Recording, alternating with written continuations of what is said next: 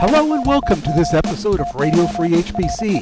This is where we talk about supercomputing, high-performance computing, and other technology topics. I'm Dan Olds, joined as always by my co-host Henry Newman from Seagate Government Solutions and Shaheen Khan from Orion X. Now let's get to the show.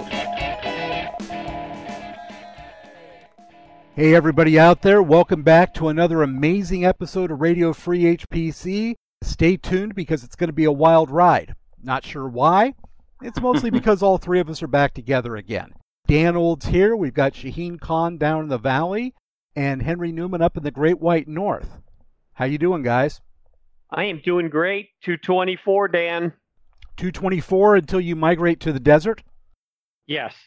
Going off to die like the vulture you are. Pretty much. Nice. So do you have like a counter in front of you, Henry? No, I just have a formula in my head. I can do it at any time, any day, and just calculate out. Oh, wow. It's like a square root of something, I imagine. It has nothing to do with square root. It has to do with the fact that there were 366 days. Part of it is because next year's leap year. Then you count the number of months, you multiply, and the number of days that have 31 days. You add that in, you can figure it out pretty quickly. So you're going to leap on a leap year. I'm moving in a leap year, yes. I like that you took that into account. That's professional. That's a pro move, Henry. That. Come on, Dan. Who are you talking to? I know. I just got to give props when it's right.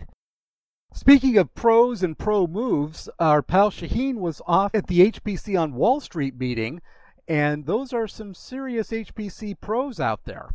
What was it like? Yeah, well, it was nice to be back in the Big Apple, and it was a day-and-a-half conference. Boston? It is now called HPC and AI on Wall Street, as the tradition demands these days. And it was very nice, about, I would say, on the order of 20 sponsors, a day and a half worth of conferences, lots of panels. I thought the content was superb, and the feedback on Twitter and social media seemed to corroborate that, and people seemed to like what they were hearing. They're going to take the conference to Singapore next April. So for those of you who are out in Asia, make a note of it. It's about mid-April-ish sort of a thing, and then bring it back again to New York next year. You know, we've got only about 12 listeners. What are the odds? Maybe half of them. Well, yeah, okay. Dan, we have proven we're at 15. I proved that to you a while ago. We have 15. But I pissed one of them off, and I think we lost him. So okay. Plus, it's not clear every one of them listens to every show. That's a good point. So, Shaheen, I've got a question about the conference, and the question revolves around, historically, people doing trading based on algorithmic analysis of data. At one point, I knew people were doing Monte Carlo analysis and all kinds of other stuff. How is deep learning fitting into this, and what kind of hardware are they using for that? Well, that's a very apropos question, because there was a panel on AI on Wall Street, and some of the panelists were talking about AI as the second AI bubble. That the first one was in the 80s with Lisp and expert systems and such, and knowledge engineering, and now that we have deep learning, we got a new hammer, and we're looking for where we can use it. One of the panelists said it really nicely, that you want to be problem-driven, not data-driven. That was a good insight. And they also talked about where AI has been successful in image recognition, text translation, gaming. That's where, there's a lot of data, there's been a lot of history, there's a lot of research towards that goal over the past several decades, and now it started working. In finance, if you look at trading strategies, you got noisy data. If you're looking at price predictions, you've got noisy data. And some of the data changes, and you don't have a 50-year history of having worked on it. So you start taking your data ingest, and you start cleaning up the data, and you got data variability, and next thing you know, you don't have enough data. So it is a problem. While everybody's looking at it and trying to make it work, it doesn't look like there is a natural place for it to fit immediately. Well, and I guess one of the things is, since all this automated trading has really not been that long, you can't use a lot of old data, because the whole way trades have been done and recently is not through automation. I mean, 30 years ago, you had guys holding things up. Yeah, Dan disagrees. As the guy with the MBA in finance, when I went through this stuff, finance had turned from net present value and internal rate of return to highly statistical analysis, including some mathematical symbols I'd never seen before. What time period was this, Dan? This was early 90s? Early 90s, 92 to 94. But guess what? I said 30 years ago, just to be clear. Oh, you and your technicalities with numbers. What am I, an engineer? I'm going to go automatically be able to subtract 30 from 2018 and 19? Yeah, I think you should. Remember, he can instantly tell you how many days are left to some date in 2020. But the big thing that those models were trying to do was to take in all of that variability and anomalies from the past and use as much data as you physically could at the time, which was not much, in order to be able to predict the past and hopefully predict the future. So I think that this is incredibly ripe for AI to be able to go back through all of their trade data, going through the Ibbotson databases, and hopefully better inform their trades. It's like what the national labs are doing, is using AI to inform their simulations. Right. So some of that econometric models and historical analysis probably lends itself. But when the specific topics of risk management and price predictions and such, that continues to be difficult. Of course, there's also such a thing as a random walk on Wall Street, and there's such a thing that when you take an action, other people take different actions. And that variability in data kind of eliminates the predictability that you need to make these systems work. And one of the points people made was that even image recognition is really fragile, that you make a very small modification in the image and the software just goes out of whack and throws off the software. Yes, true. But maybe through this, we'll find out if it truly is a random walk down Wall Street or not.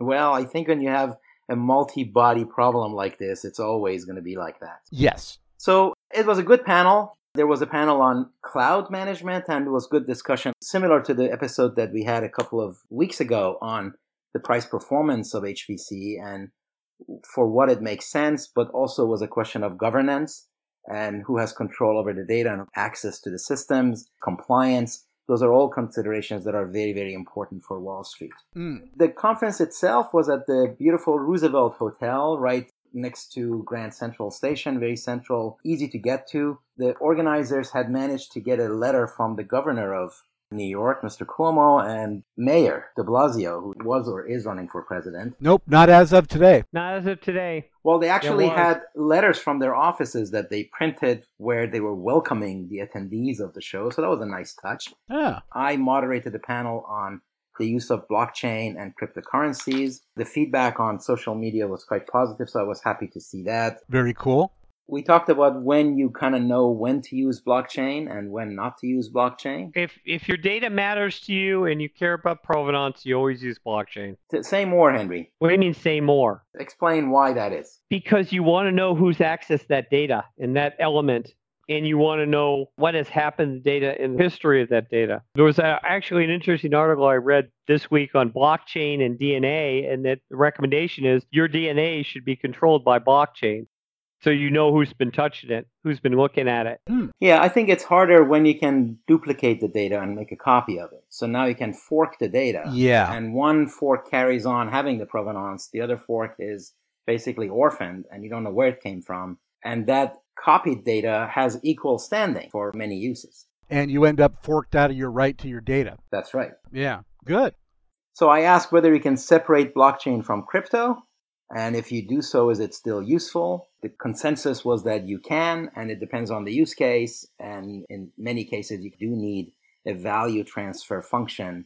And that value transfer function essentially necessitates a cryptocurrency of some sort, regardless of where that currency comes from. And in some cases, you don't, and that may be okay, especially if you're in a permissioned blockchain where you know who's all playing. What else? Anything else? There was a very good talk on storage. The storage networking, the walkaway there is computational storage. So on the compute side, we are familiar with processing in memory. We talked about a couple of those guys from the Hot Chip conference. On the storage side, it's called computational storage, where you bring CPU and included inside storage and sort of the serverization of that stuff. And then there was also an excellent talk from none other than Thomas Thurston, who is an investor. Oh, I know him. And he has done a lot of modeling and simulation to try to predict what kind of investments actually succeed. He's very, very good on that. He's extremely good. One of the big conclusions there was that if you just eliminate the duds, your overall performance becomes a lot better. Mm-hmm. So they look at big data, who are in the market, who is winning. Their step 2 is machine learning and simulation. What are the statistical odds? How can they improve?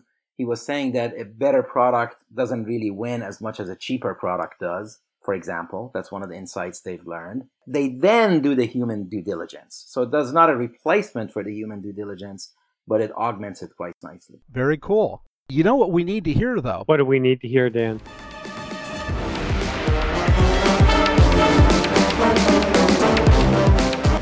We need to hear another one of Henry Newman's reasons why no one should be online ever. This week? This week. As always, it's a target-rich environment out there. I was figuring, well, what's the worst one this week I saw? There were a bunch of them. There were a lot of candidates, as always. But I think the worst one is actually a good one. They caught the 2 people and sentenced them that did the phone call for the gamers that... Oh, good. It was hostage situation.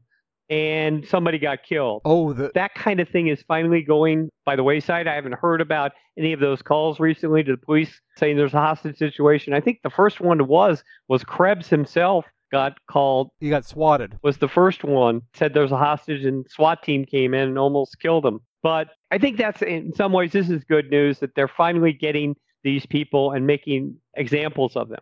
So I'll put that in the good news category this week. I'm doing something good, Dan. I know it's unusual. Excellent. It's great to hear. Very uplifting. Yeah. But I hear that boat in the background.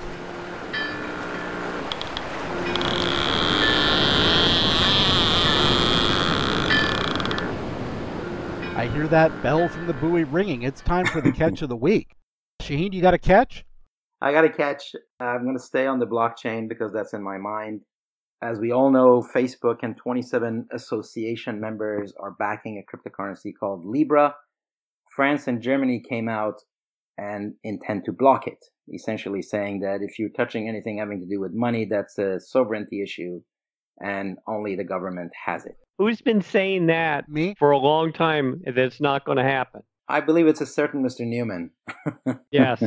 Governments are not going to give up their sovereignty for cryptocurrency. Nuh-uh. That's been my line for quite a while. Yes, and I believe that with Libra, they've got somebody to actually block. And I think many of them are taking steps to do that. However, this could also be the beginning of a longer-term battle and see how that works, because there are, in fact, use cases for settlement inside banks. JP Morgan talked about one. Mitsubishi Bank is talking about one. But none of those are meant for public consumption. They're like inside the bank. It's like going to some European resort that has its own tokens to be used within the resort. Henri, what do you have? I have a funny Register article that I found that's titled Magnetic Cockroaches, Dirty Money, Wombat Poo, and Posties Balls. It's the LG Nobels of 2019. And it shows what governments around the world fund for research projects. And it's absolutely hysterical. You know, in some ways, you almost want to cry. Why are we spending money on this? But the good news is it's not just the U.S. government who does this. There's governments around the world who spend money on really stupid research projects. Well, for instance, medicine for collecting evidence that pizza might protect against illness and death if the pizza is made and eaten in Italy, which, not strangely enough, was funded by Italy. Yes. Go figure. So anyway, good stuff. Go figure. That was a good one. I have one. How many times have you guys gotten a call from somebody saying they're from, for instance, a Microsoft Help Center? Oh, I try to keep them on as long as possible. Yes. I have a contest with a friend. It's great. I love your contest. We're going to have to get the stats from that at some point. Well, let me tell you a quick story about a guy named Viraj Patel, who was in California and was working this scam with a bunch of others. And turns out they caught him, and he reached a plea deal in exchange for pleading guilty and avoiding a lengthy trial. He would spend up to 165 months or 14 years in the clink with 3 years of supervised release. And it turns out that he did agree to take a plea deal, and he thought he was going to have to pay $250,000. Surprise, surprise, he had agreed in signing that plea deal to compensatory damages, which pushed that all the way up to $9 million. Oh, wow. Ha ha. Oopsie Ha bad. ha ha. Ha ha ha. And then he appealed this and said that his entire case to the appeals court was, if I'd have known I'd have to pay that much, I would have pled not guilty.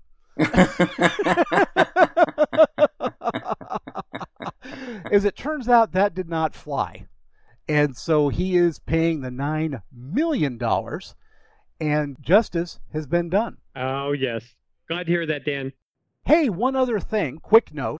Be sure and check out our Twitter feed. We now have a Twitter account. It is at Radio Free HPC, and that's all spelled out. And by the way, guys, we have a total of 8 followers. Almost everybody. Which is, yeah, it's almost half. Well, except 2 of them are Shaheen and me. Okay. So we're 6 followers. We're inching our way towards full coverage. Yes. It would be great if we could get 100% of you 14, 15 listeners that we have following us on Twitter. So again, that's at Radio Free HPC. Join up and dig in. And thank you for listening. So on that note, let's go ahead and call this an episode of Radio Free HPC. And we will talk to you all soon and be out with new episodes very quickly.